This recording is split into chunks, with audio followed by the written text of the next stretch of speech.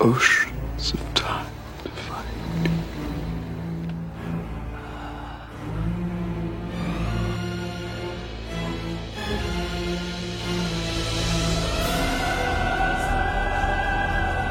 Are you recording, Bill, on your end? I'm having testicle difficulties. Hold on. Testicular difficulties. I can't. Okay, now it's recording. There we go. Welcome back to Living Dead Queers. I hope you actually enjoyed our little mini rants on my favorite horror film and Bill's favorite horror film for two separate episodes. And now we're back to, I guess, more so regular scheduled programming with more randomized horror films, some famous, some not. Actually, this episode, we've got a special guest. She is a close high school friend of mine. She is a columnist for Fangoria magazine and co-host for the YouTube channel Couple of Creeps with her husband Zach. This is Alyssa Eichhorn. What is up, motherfuckers? Good to be here. You're very, very welcome, Bill. Thank you for joining us, by the way. Like 5 minutes ago, but I feel very close to you. Yeah, me too. See, now that I didn't know you work for Fangoria, now I love you even more. Because I go to that all the time on Twitter to click on all their stuff. Yeah, it's been good. I've been writing for them for, I can't do math, since 2018. And yeah, I do the Couple of Creeps with my husband. We watch the most extreme horror films we can find. I'm talking like fucked up pseudo snuff films kind of thing. But it's fun. Nice. Basically, our goal, our general mission statement was to find something that topped a Serbian film, and my brain's pretty corroded. No one should watch these films, is what I'm trying to say. Right now, I'm on a really big 1980s Italian horror film kick. Oh God, my least favorite. Jeez. Same. One more strike, you're out. Italian horror films, I mean, they're campy and they're stupid, but the gore is just so fucking awesome. I mean, I like Giallo, but I don't fucking like Fulci. Do you like Argento? Well, I mean, a little bit. I mean, everyone's like, oh yeah, he really boosted Giallo. It's like, no. Mario Bava, all the way. So I'm going to go on. So you watching these films, the movie we're going to talk about today is 100% tame compared to what you've been watching the last few days. I don't enjoy these films. I don't enjoy watching these fucked up, horrible, rapey, gory things. I don't enjoy it. It's just something that my husband and I feel safe enough to do together because we're lame and we're in love. Oh, and so Clinton, before we get started on today's movie, would you like to say anything about what you felt about the new Texas Chainsaw Massacre? I mean, our episode a couple weeks ago, we talked about how the original Texas Chainsaw Massacre is basically ties for my favorite horror film of all time. And granted, I never really watched most of the sequels until after I watched the new 2022 film, but it's nowhere near the best one of the series, but also not the worst. It almost ties for the worst. It's the worst. I saw a lot of dramatic comments about it, and I was just like, I finished it. I have no qualms about turning the movie off if it sucks balls, and I watched this whole thing start to finish. So I think some people just need to get off the internet and mow their lawns or something. Well, I think the reason people are upset is because I would say Texas Chain had a good chance of becoming a great film franchise. It just never caught on, and people are diehard fans of it. And then they saw what they did with Halloween with Jamie Lee Curtis. Then they tried to bring back the last girl from the original one, and they killed her off right away, basically. And they barely. So I think that's why I think people are upset about that. Granted, we know she's almost 80 years old in real life, but why would you kill her off? So I think that was that's what I saw a lot of people being upset about. Thing, and then they just shit the bed on it. Oh, God. Yeah, the only one I haven't seen yet, Clinton, I think you haven't seen it either, is Leatherface. No, the prequel one, no, I haven't. But I will say, out of all of the sequels, including the new one that came out, excluding the original and the remake, I don't think any of them get the character of Leatherface at all. I think, honestly, unpopular opinion, I think the film to get the Leatherface character the most right, closest to the original, would be Next Generation. That's the third one. The third one, right? And the fourth one, Matthew McConaughey, Renee Zellweger. Oh, God. That one gets the character. I've never seen it. That one, though, gets the character of Leatherface correct compared to the original movie. And, like, that's Leatherface, but the rest of the film sucked, aside from Matthew McConaughey playing a really good brother to him. How would you describe Leatherface, then? Do you think he's a sympathetic character, or what's your take on perfect Leatherface? He's supposed to be a little bit of sympathetic, but also you see that he's greatly mentally disturbed in a way that it's like... It's not like personality disorders or like schizophrenia or anything like that. It's like a he has the mind of a child. He has like the mind of a child, and also he has the mind of his mind isn't just really that developed at all. Like he's not even ever in charge. It's always with like a group in with like the family, and he's usually being like handled by a more senior member of the family, maybe one of his older brothers, etc. I just don't think he works as a character by itself. It usually has to be a group setting. You could also consider him non-binary, because more often than not, he's wearing the faces of women. He's putting makeup on these faces. Hell, in the fourth movie, he goes full-on drag for the whole climax of the film. Like he's woman's wig, woman's face, woman's like breasts, woman's dress, etc. And he has the body of a god. Yeah, I don't know. I mean, I don't know. I just think they try to do... You have established characters in all these other horror franchises. His keeps changing every freaking movie. It does. That just does. There's no rhyme or reason. The original one, sadistic, this and that. The second one, you saw a little bit different of him, and 3 and 4, and then the prequels, the 3 prequels, whatever. So it's like, you try to see all these different versions of him. It's like, and they just can't seem to get it right. So anyway, you want to go ahead, Quentin, do the introduction to our movie for the day. Anyways, before we were going to do that that little recap based on our last few episodes, I'd like to introduce you to our newest episode. This week, we are talking 1992's Bram Stoker's Dracula from Francis Ford Coppola. No. Come on. No, it's the fucking movie slaps. If I was going to rate it, I mean, I would say it's out of like 5 stars, like 2.5 right down the middle. The cinematography, amazing. The music, the scores, costume, makeup, everything was great. The direction was great. The only problem that I think that everything was miscast. Gary Oldman did a great job as Dracula, but I mean, outside of that, I think everything else in the movie was miscast. And I think that's what made me feel the boredom of the movie. But I think these two love the movie, so according to Clinton, he's like, we will school you, or I'll teach you and other people why this movie's good. So... I will leave it to you two to tell me why my opinions of the movie being miscast is not accurate. I mean, we can both agree that Keanu Reeves was miscast. I mean, everyone says that. And he was miscast. Even Keanu himself says he was miscast. Yeah. I mean, he's been working with a dialect coach every single day. He could not grasp the British accent. Could not do it. This 28-year-old man, he's the same age as me at the time. Could not do it. He's a professional fucking actor. Could not do it. So that speaks volumes. Keanu also credits that his production schedule for like a shit ton of movies, like several movies were filmed like back to back to back to back for like a few years straight, and then he goes directly into Dracula, and he's like, yeah, looking back, I was just too fucking exhausted, too fucking tired. I couldn't put the energy into it as an actual actor, so what you see on screen is me barely staying awake from working like 3 years straight nonstop. Well, yeah, because right before that, he did Bill and Ted's in the 80s. Then part 2 he did, and then he did Point Break. Was that Point Break what he did? With Point Break. And then after that, he did Speed right after that. He was hot shit. So would you think his accent was worse than Dick Van Dyke's in Mary Poppins? What's wrong with being Cockney? I don't know. See? Hello. I like it. Got a bit gruff to it. See, everybody says my British accent's bad. Then I think Clinton, you were with me, we spoke to that British guy. I was like, yeah, you sound like a British hillbilly. So that's what a British hillbilly sounds like. Like, okay, so I do have the good accent then. Whenever Billy gets... British hillbilly, okay. Yeah, whenever Billy gets drunk, he brings out his British accent as if he was from, like, raised in the moors and going to the pub every afternoon. This is true. Oh, God. I wish you could see me because I'm fucking cringy right now.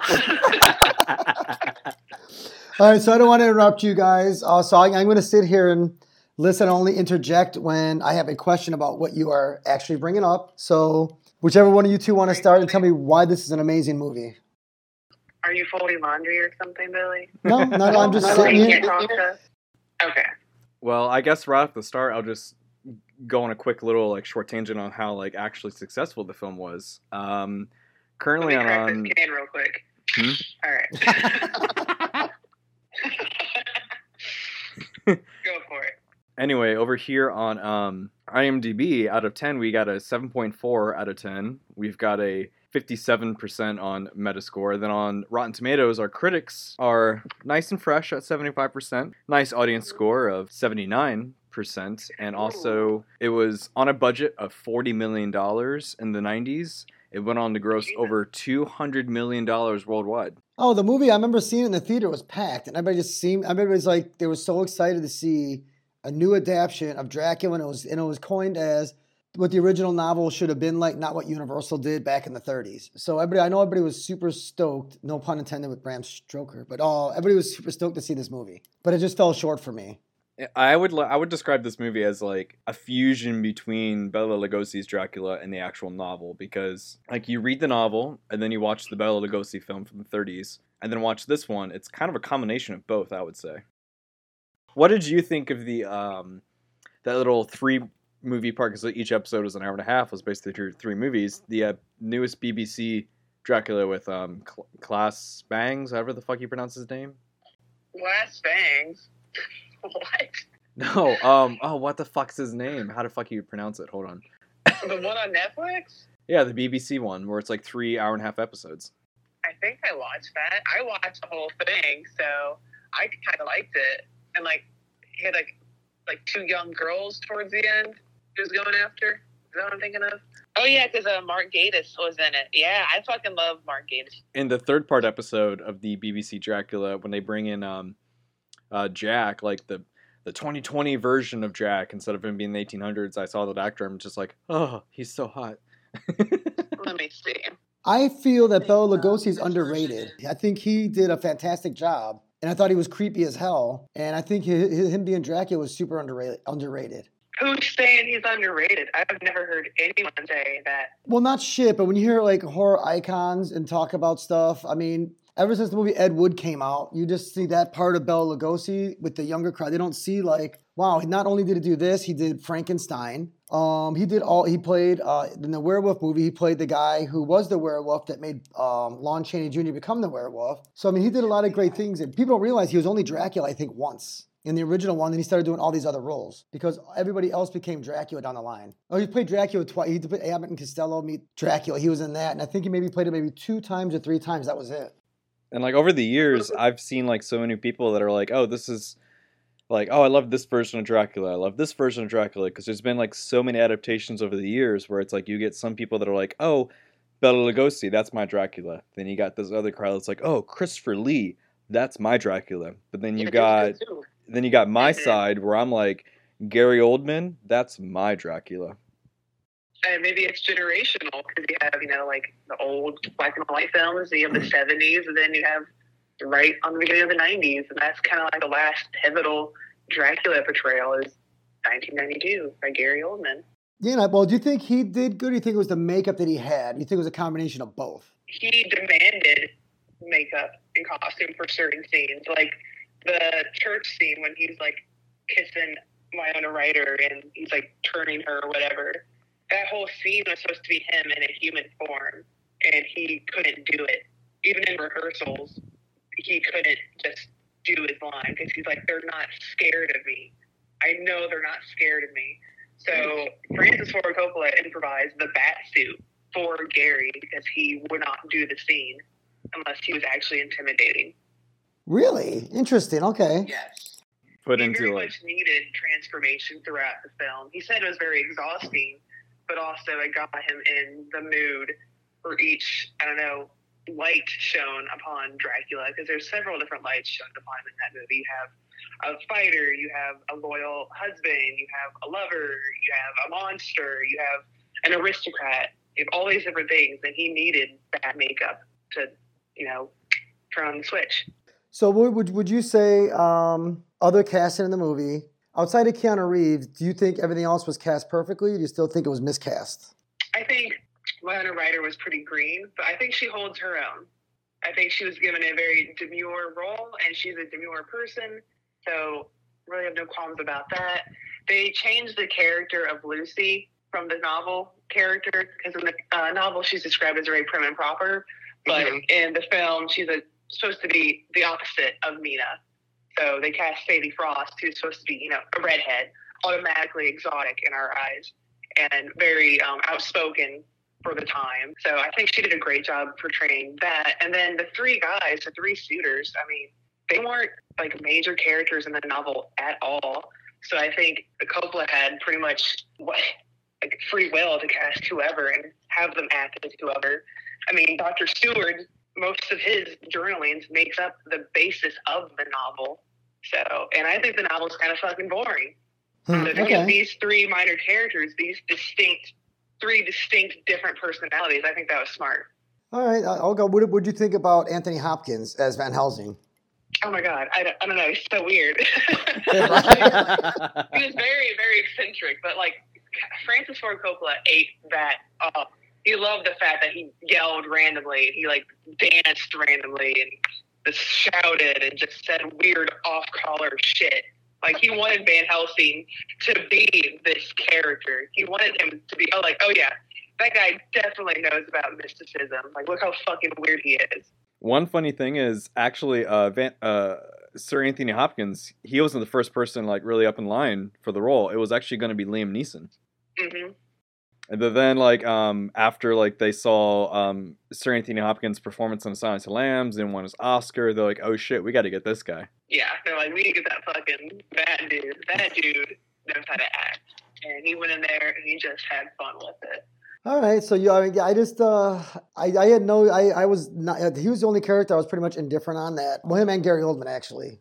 The rest I was like, But these two, I think, which is probably the reason why I liked the movie as much as I did, is probably because of Anthony Hopkins and Gary Oldman. Outside of that, I thought everybody else was just kind of boring. Fair. I mean, Gary Oldman does command attention. He has the biggest ego, other than the director in that movie. I mean, Anthony Hopkins was pretty salt and peppered by that point. And it was just like, I'm just here to do a movie, do my job, learn my lines, and go home.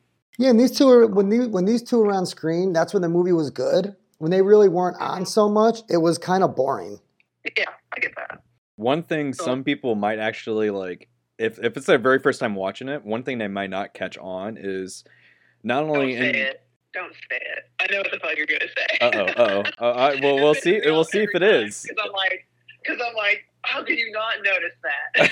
Some people I showed the movie to, and I explained it to them. They're like, "What? What are you talking about?" But anyway, like, one major departure from the novel is they have the idea that Winona Ryder's character of Mina is the reincarnation of Dracula's first wife when he used to be immortal. The priest who is at his cathedral at his castle after he defeated the Muslim invaders that were crossing over from Constantinople, had his wife died and all that shit like that. The priest in his chapel was also played by Anthony Hopkins to add maybe this little thing between the two characters of like, oh, maybe Van Helsing is also the reincarnation of that priest that told Vlad the Impaler that his wife would not go to heaven because she committed suicide, and that led to Vlad the Impaler going down his journey to be Dracula. There you go. You didn't know that? You're stupid. It's like, come on, like, listen to him. Look at his eyes. That's Anthony Hopkins in a wig. I've had to explain it to so many people. They're like, what are you talking about? I'm like, that's Anthony Hopkins. Like, what the fuck? No, that really grinds my gears. Yeah, I love the little information when you jot stuff down like that. It makes you think about it. So, I mean, honestly, it's not that, like I told you, we were talking before we got on recording that I didn't hate the movie. I didn't like the movie. It was like somewhere in between. If it wasn't for Oldman and Hopkins, I think the movie would have been awful, in my opinion. I mean, you guys certainly have your different opinions because you guys like it. So everything else, all those other people in the movie, you're making that the 50% of the movie you don't like? I just thought it was incredibly, incredibly boring when the two main characters were not on there. I mean, I know I love Carrie Elways. Again, I don't think he was right for the movie. I don't think they didn't, maybe because Oldman and So Good that they were just overwhelming over the other actors. Maybe I don't know. I think maybe the one thing you could describe it as is, for you personally, the film did not make you care for anyone else aside from Dracula and Helsing. Correct. Yeah, exactly. It's like when you watch a horror film. Well, it's like when you watch a horror film. Oh, good. Oh, what were you saying? Look at their costumes. Yeah, right. Like, really, it's just a feast for the eyes. Like, for me, it's like I'm invested in Lucy's courtship. Like, who's Lucy gonna pick? I'm invested in the relationship between Mina and Jonathan. I'm invested between the relationship between Dracula and Mina, and all this. And I'm invested in Dr. Seward,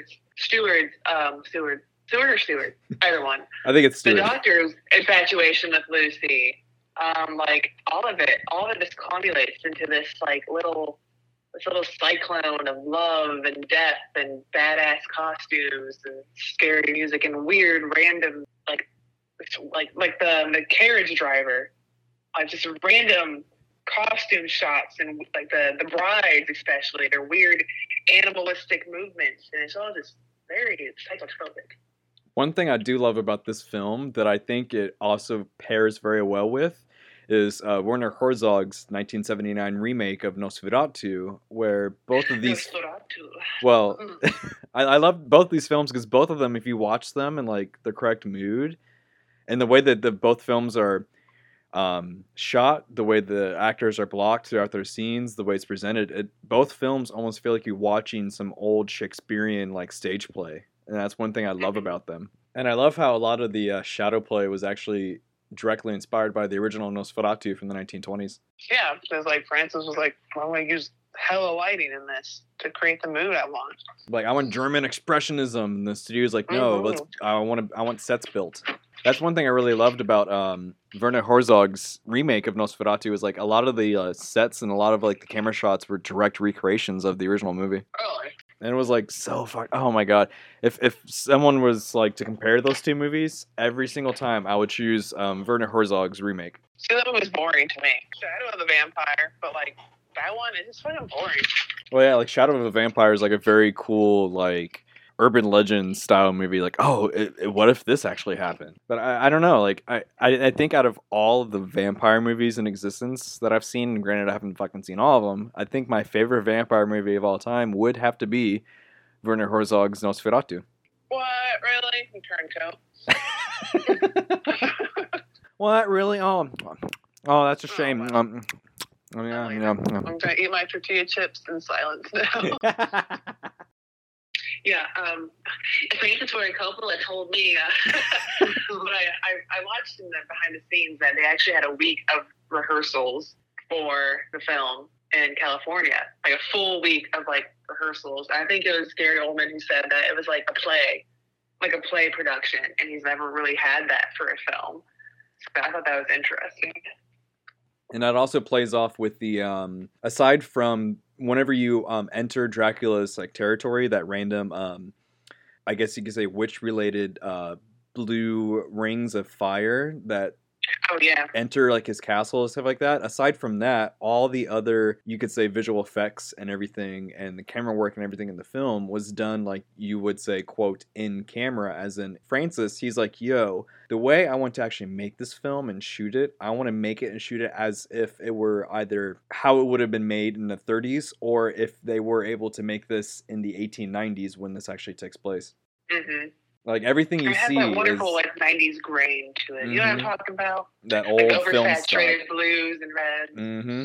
And when like the over exaggerated costumes, that works very, very well with it being like almost like a stage play and whatnot. And originally, like Francis wanted to use like very, very minimum sets if possible, maybe even just like open stages, and he would tell the story via like the direction of the light and shadows and shit like that. And the studio was like, we can't make a film in the 90s like that. Like, you got to build actual sets. So he's like, okay, I'll put all the budget, like half the budget in the costumes, half the budget in the set. There you go. Yeah, he put the most money into the costumes, and he let the costume designer just do whatever she wanted, and he made the actors work around the costumes and not vice versa. like that one dress, that gown that Dracula has a couple different scenes where it's like all that gold and purples and jewels and all that. It's like basically like based Like off the of last like one? That was in multiple scenes. It was like whenever It he was based was off of the Kiss. it's like this old kabuki painting from Japan and shit like that. It was in whenever he was sleeping in the soil crate, so he was wearing that gown. So I know they were nominated. Did they win any awards? I know they were nominated for like 4, right? She won the Oscar that year, 1993 Oscars for costume design. Okay. What about makeup or cinematography? Did they win or they just nominated? I know they were nominated for like 4. At the Academy Awards, they were nominated in total for art direction, set design, makeup, special effects editing, and costume design, and then they won for costume design, special effects editing, and best makeup. Okay. And the thing like I love about the costume designer is I'm gonna fucking butcher her name probably. I got it. Oh, go ahead. It's Eiko Ishioka.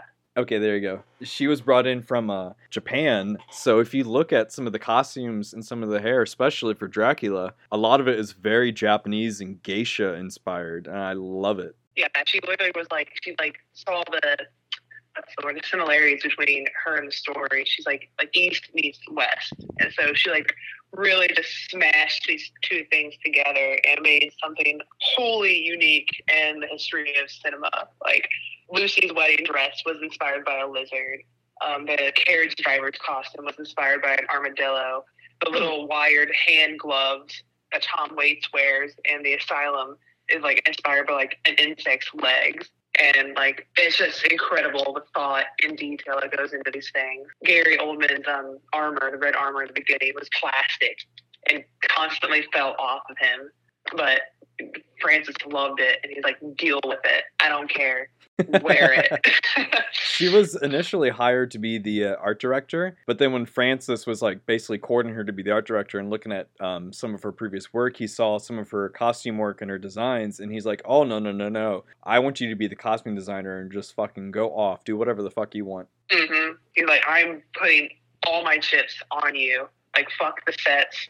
Like, we're doing the costumes." She also did the costumes for The Cell, the Jennifer Lopez film. Oh, I never saw it. Which is that's really pretty. You'd probably be able to like point it out if you watched it, Clinton. Did you guys also love Love Song for a Vampire? You guys both said you love that song, right? Fuck you. You like that song? Oh my god, it makes me fucking blow my brains out. No, I was just listening to that song on repeat to prepare for this.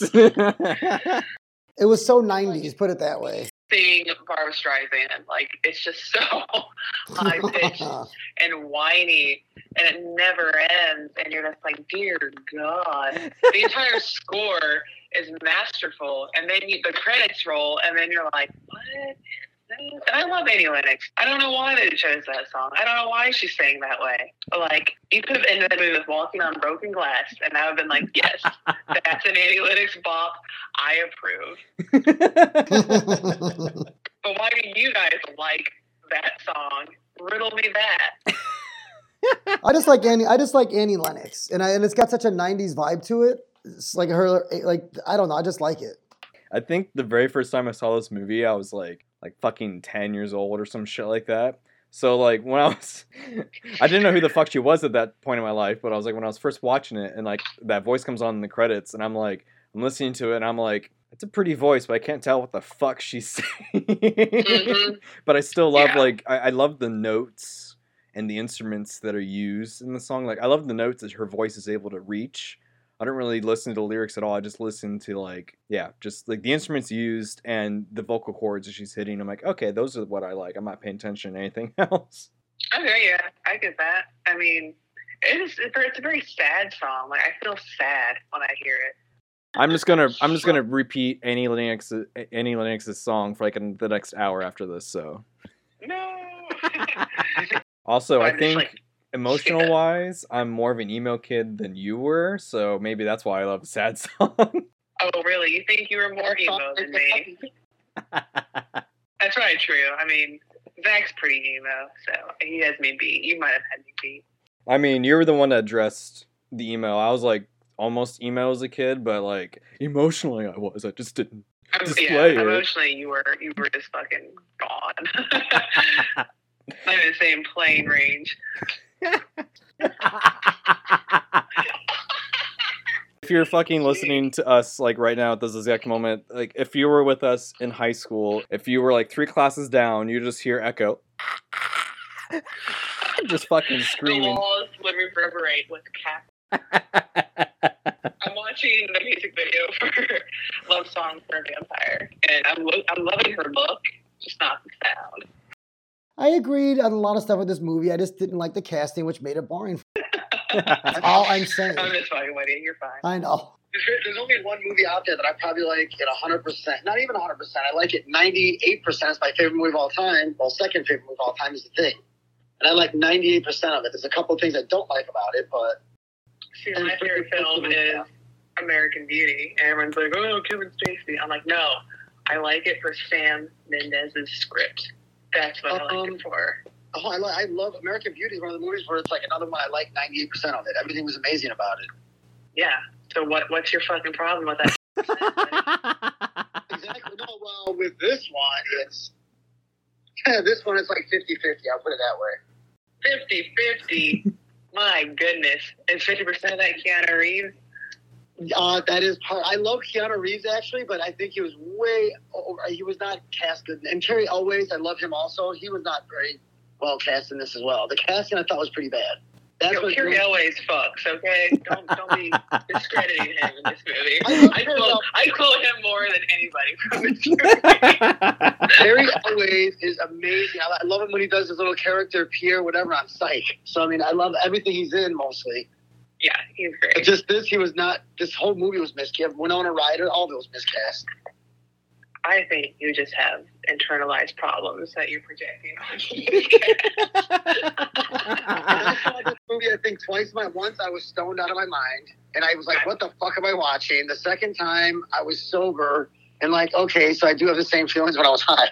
Right. Some people describe it as more of an experience rather than a film, and I can kind of get on board with that because the director really wanted the costumes to be like the focal point and like the actual like set. He wanted everything to revolve around the costumes, and I think he succeeded at the, maybe the downfall of everything else that makes a truly successful film. And I love Francis Ford Coppola, except outside of him, defending a child molester. But outside of that, I love Francis Ford Coppola's movies. Which one? There's so many. I like every one. I mean, first of all, I even like Godfather 3 for fuck's sake. There's the guy who fucking doesn't like Dracula, whatever. I will tell you this. You know what's funny? Out of all the monsters from the old Universal, my least favorite is the mummy shit. I can't stand any of that. The Invisible Man was kind of lame and dumb back then. And then Dracula fell beneath Frankenstein and the Werewolf were my 2 favorites. And then Creature from the Black Lagoon was my 3rd favorite, and then came Dracula. So Dracula has not always been like a big thing, vampires for me. I get that. I was always a vampire kid. I like the romanticized notion of the vampire and the seductive nature of it, and the whole like, is it better to live forever or should it be where you die so you have to fucking suffer alone kind of question. Well, I mean, the comedy vampire movies I think are funny, and then also the spoof ones like Love at First Bite, and then Dracula Dead and Loving It with Leslie Nielsen. Yes. Hello. That was yeah. I mean, it was stupid, but it was a great Mel Brooks movie. So I mean, Francis wanted to do something really weird and just call the movie D. D. It's like that fucking letter in one of the scenes. It was like, with regards, D. Your friend. D. Now I gotta crack open like another 6-pack of beers and just watch fucking Dracula movies all day long. I want to suck my beer. I never drink wine, but I drink beer. I never drink. And when I drink the blood, we all just did our the Count from Sesame Street. We all just did his little laugh. So there's a good one for there. Oh my god! It's good. But then also, I mean, I like, believe it or not, I stayed away from them the first 3 years they came out, but just because they're so stupid and unrealistic and just dumb as fuck, I like the Twilight movies. Yeah. Even though they're not vampires, it's just, I only liked it because what's his name? The new Batman. Who's Shovelface? Batman. What's his name? Shovel Face. He got hit in the face with a shovel. Robert Pattinson. He's cute as fuck. What the hell was his name? Robert Pattinson. Robert Pattinson. Yeah. Yeah, I was always He's really good. And Jasper was the best. I really watched the movies for Jasper. Jasper. Oh my god, I like Jasper too. Ah! I love how Jasper has turned into a meme. He has a weird, like, I have to poop face all the time. And then you team Edward or Jake? Like, nope, I'm team Jasper. Like, why? I'm like, yeah. Me too. Okay, I like you now. Yeah, I was team Jasper. Well, also, your love for vampires comes off of you wearing makeup and dressing like a fucking vampire, so... Who, me? Yeah. No, never. No, only a couple times. Only a few thousand times in my entire life. I'm not an emo kid. No. I mean, it makes sense, but I was just watching the behind-the-scenes making of shit for Dracula, where you called, and Gary Oldman was such a fucking diva on that set that it was incredible that it even got made. Mm-hmm. Isn't he a diva on everything, by the way? I don't know much about him other than, like, he's a great, like, character actor, but I was just blown away. I heard he's a big diva on the set of Planet of the Apes also. Was he in that? Yeah, he was in... The second one, don't the Planet of the Apes. He was in the second one. Billy, you have to understand that I don't watch a lot of movies other than horror movies. Oh, that's my top one is horror. Coppola and Winona Ryder, like, Winona, like, she was the one that actually brought the script to Francis, because, like, she'd met back up with him a few years after she dropped out of whatever role she was supposed to have in Godfather Part 3, and she was catching up with him. She's like, oh, hey, like, how you been? Yada, yada, yada. Oh, like, this script, like, went across my desk. They're thinking about filming it as, like, a TV movie or TV miniseries. Like, why don't you want to read the script? He's like, okay, I'll check it out. And then that's how he got landed as the director of this film. Yeah. That's cool. And, it like... seems like it's like a passion project for him, like, the thought he put into it. It's like it came after he read the script. He's like, "Oh shit, I got to do this. I got to like really put everything into this." And like the casting, Absolutely. you can blame Bill. You can blame the casting on both Francis and Winona, because both of them basically worked together to cast this movie. Interesting. Okay. Well, she was friends with Keanu, so that makes sense right there. And then people like on set were like, they spread a rumor for years that like even though on camera they felt that Winona and Gary had good chemistry as Dracula and Mina, that when they weren't shooting, like granted in rehearsals they were very, very close, but then in between shooting takes on set they weren't close at all. They didn't really interact. So people spread these rumors like, oh, are they like not getting along? And like they both cleared it up like years later. Like no, like it was just we just felt it was better for the character performances to save it for the camera. I think, if memory serves me correctly, that he was in the middle of a divorce. Mm-hmm. So that was probably like weird or just stressful. And also like with like the love and like people's love lives, etc., extending like past the film set. When Gary was like reading the script before he was casted, he said that there was one specific line that sold him to accept the part in the script, and I think it was one of the scenes where he and Mina are like just like discussing, and he's like trying to plant the seeds in her head that she's probably the reincarnation of his wife, but probably isn't, etc. But it was the line that Dracula says, quote, "I've crossed oceans of time to find you." Gary said that was the line that sold him to accept the part. Hell yeah. Interesting. It's romantic as hell. And my hopeless romantic ass is like, oh my god, I'm crying. Same. I'm just like, I want to love like that, but it's like the equivalent of saying, I want to love like Joker and Harley Quinn. Completely toxic and gaslighted, and oh my god. Not correct in any aspect. Who did the screenplay for the movie? Jake? James John? V. Hart. That's his name. So do you give him credit then for what you're talking about? Would you give him the writing? I mean, would you say he's the one responsible for the stuff that you liked about the writing? He was definitely a big part of it. Okay. Yeah, he definitely made it commercial. He made it watchable because he made it a romance movie. Ultimately, he made it this. He made Dracula a really tragic hero in the film. You know, in the beginning, he's a protector. He's a prince. He's this sworn like ally of God, and then he denounces him when he's told that a love of his life is damned after her suicide. So he says, fuck God, I'm just going to be a vampire. And then you have like this whole commentary on like, oh, that's what people do when things don't go right in their lives. They turn their back on their faith. And then you just have this whole like made up relationship between him and Mina, like his lost love. And that is just inherently romantic. You know, I've crossed oceans of time to find you. That whole ideal is just fodder for people who want true love. So it's very, very successful in terms of like the theme. And then you just pair it with, you know, this great chemistry, and boom, you got a sexy vampire love story. Here's what's interesting. His next screenplay he did was for Mary Shelley's Frankenstein. So he went from Dracula to Frankenstein. So that's interesting. And that was kind of offbeat. Robert De Niro. Oh my God, that movie's so fucking bad. I never saw it. No one can adapt Frankenstein correctly. I don't know what it is. Like, no one has made like a faithful adaptation that's like bearable. That movie's hard to watch. And I'm looking at it for now. When Universal came out with Frankenstein in the 30s, they had this such iconic look of, even though it was a dumb look, looked nothing like Mary Shelley in the book, but it became so iconic and everybody tries to reinvent it. And people just, I think they want to see the look of the Frankenstein from the Frankenstein monster from the 30s. Even though, again, that's the Mary Shelley Frankenstein movie, that's what it more looked like in real life anyway, or in her book. So I think it's kind of funny, maybe that's the reason why.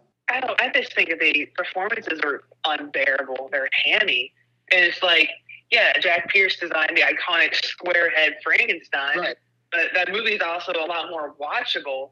Like, it's not terribly freaking acted. I don't get how that Frankenstein adaptation is so bad. You have Helena Bonham Carter in it. You've got Kenneth Branagh, like a classically trained actor, director, writer, brilliant.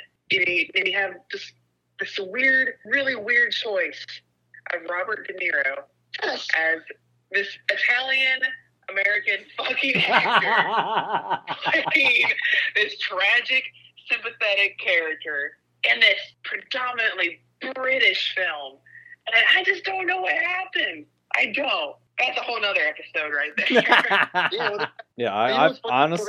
I've never, ever seen any kind of production with the Frankenstein monster character in it aside from the fucking Hugh Jackman Van Helsing movie from the 2000s. Yes, I love that movie. I will defend that movie to my dying day. The character, the creature creation, so dope. I love Young Frankenstein, by the way. There you go. That's a great adaptation. It was Young Frankenstein. Oh my God, yes. Mel Brooks? Yeah, Mel Brooks is one of the best, probably the best creator of parodies. Like, Spaceballs is my favorite Star Wars movie. Me too. What do you think of his parody of Dracula, by the way, since we're talking? Because there's almost a direct parody of Bram Stoker's Dracula. It's brilliant. But I loved that. I loved Dracula because of that movie. I loved Scary Movie. I loved Scream because of Scary Movie. Like, I watched the parodies first. Okay. And then watched the films they were based off of because you watched Dracula Dead and Rising first before you saw Bram Stoker's Dracula? Yes. Interesting. Okay. What about you, Clinton? Did you ever see that movie? Same here. I saw Scary Movie before I saw Scream, and I saw Dracula Dead and Loving It before Bram Stoker's Dracula. Now, what did you guys think of Dracula Dead and Loving It? Did you actually like it? It's brilliant. I quote it like daily. I thought it was a great parody. Yes. I mean, I thought Leslie Nielsen did a great parody of Gary Oldman in that, I thought. Mm-hmm. Well, I think what Mel Brooks was doing was like when they had Francis's film just came out, and they're like, oh, like I want to do a parody, but like how Young Frankenstein is more so a parody on the 30s Frankenstein characters. Mel Brooks is more like, oh, let's parody Bela Lugosi's Dracula. But then they had some elements that did reference Francis's film, like with the whole like boob-shaped wig. Yes. The whole it was very much like baseline Dracula story with like elements from both adaptations. You're right, Glenn. The one moment I have on repeat in my fucking head since I first watched it when I was 6 years old is when, I don't remember who it was, but one of the characters gets a paper cut. And then he so much blood. No. The part that gets in my head is like the character gets a paper cut, and then Leslie Nielsen as Dracula, he just leans in and he just goes. Yes. He licks his chops over Jonathan when Renfield shows up. That's been on repeat in my head since I was like fucking 5 years old. So that's been in my head for like over 20 years. Yes, we're cut from the same cloth because I watched that movie way too much as a kid. So, come on, Quentin, you still have not give me the key thing why I should watch Bram Stoker's Dracula again. Oh, so this is like an intervention at the convention. Yes. Oh my god. I mean, I don't know if you want to fucking appreciate art and maybe go into it next time and focus on the story. You know, just ignore the cast and the delivery and just focus on the relationships because it's a revolving, I don't know, like trio, quadruple, I can't do math, revolving units of relationships, and they're all interconnected somehow. You know, the same person's in love with the other person. This person is, you know, developing into like an affair, but like loves her husband. This one has lots of suitors and could have any of them, but wants this one for this reason. And then like there's the brides, and you think about them, and besides, like I know you're gay, but like there's not hot sex scenes. I would say walk into it as if you're going to go to like a Broadway play. Okay. I mean, like, because that's like kind of the feeling you need when you watch this film, and that's kind of the way it's presented. It's presented like a stage play, so it's like not necessarily supposed to be a movie. It's supposed to be an event. Yes. Do you think that acting is like too hammy? I think yes. I think it's outside of the two. I mean, even Gary Oldman was a little over the top, and so was why do I always keep forgetting his name? Anthony Hopkins. Thank you. Though I mean, even though they were over the top, they are still good when they act over the top. They just are. But the other ones, when they act over the top, it just seems like bad acting. If that makes any sense. But everyone's energy is matched. If everyone's over the top, then that's the tone of the film. If one person was being over the top and everyone else is being normal, then yeah, it would be annoying. But everyone else is just like really like I said, theatrical, like it's a Broadway play. Oh no, I 100% agree with you. I'm just saying that I think the fact that you have two iconic. Well, I don't know if Gary Oldman at the time was iconic. He was on his way to becoming iconic because he was one hell of an actor, as is Anthony Hopkins. And I think those guys and girls in the movie just trying to compete with them. I mean, actually, Winona Ryder wasn't awful. I will say that. She was better cast than the male characters. I'll put it that way. I just didn't get much of the male characters outside of the two. I don't think they were the ones that I had issues with. Winona Ryder, not so much. Okay, I'm glad we cleared that out the table. Yeah, I think the male character were not. I guess I'll go back into it. I will go with an openly clear mind. If I can find it streaming somewhere, I'll go with an openly clear mind to watch it and see what it is, to reassess it. And then our next podcast, Clinton, I will, if I watch it by that time, then I will say, hey, I watched it again, and it really still sucks. No, it's great. So how long is the movie? It's like 2 hours and 2 hours and 15 minutes or something? It's about 2 hours. I have seen this film close to 200 times, okay? I feel the same. Nothing you can say can make me feel bad or care about your opinion, because I don't. Because it's a fucking awesome movie. Other movies you can just talk shit about. I don't care. But Dracula will always be like, no, I don't care what you say. Nothing can penetrate this armor. I got the same one with Planes, Trains, and Automobiles and The Thing. Those are my movies. Like you can say whatever you want about any other movie, but just leave those two alone. Yeah, I get that. The Thing is probably Carpenter's best film. And I get that that's how you guys feel about Bram Stoker's Dracula. So I'm not gonna poo-poo it. I'm not gonna poo-poo it at all. I'm just. Just pull your pants up and stop shitting on our fucking favorite movie. Yes, I will go into it with an open mind and watch it again, and I will do my reassessment of it. I'm sure it's been 30 years since it's come out. I'm sure I'll have a different opinion on it. Because the thing is, Francis Ford Coppola's movies, like I said, I like all. The only one, I mean, like I said, I even like Godfather 3 for fuck's sake. Not many people can say that. Honestly, though, the only ever Francis Ford Coppola film I've ever seen in my life is this one. Get out of here. You ever seen Apocalypse Now? Nope. How do you not have seen the whole scene with Martin Sheen? We are children, Billy. You leave us alone. I can't believe you've never seen Apocalypse Now. Nope. I think the making of is more interesting in the film. Yes, where it talks about Martin Sheen's breakdown from his cocaine heart attack and his breakdown on the set, and they actually kept it in the movie. See? Right there. instantly more interest. Yes, he literally had a cocaine heart attack. Speaking of like Francis Ford Coppola and shit happening on set that turns out to be a little too fucking real, that also happened with Dracula, Billy. I don't know if you knew about this, but like how, like, for example, one real life thing happened on set with like the heart attack and shit like that on Apocalypse Now. In this film, Dracula, the scene that they have where it's the wedding between Mina and Jonathan, Winona Ryder and Keanu Reeves, they had to reshoot.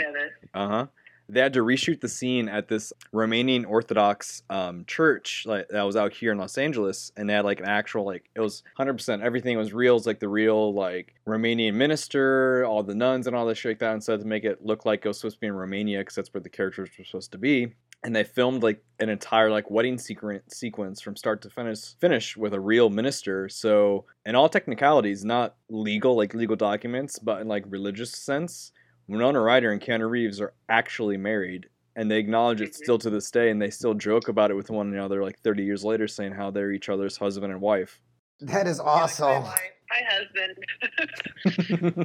Now, how did those two become friends that she wanted him cast for this? How did they know each other before? She recently broke up with Johnny Depp, I believe, around that time, and Keanu was, really hot at that time, like Bill and Ted and stuff, and they've just always been friends, And after her relationship ended with Johnny Depp, that real short relationship, one of the first people Francis looked at to play Jonathan was going to be Johnny Depp. Ah. Yeah, I think he would have been an excellent choice.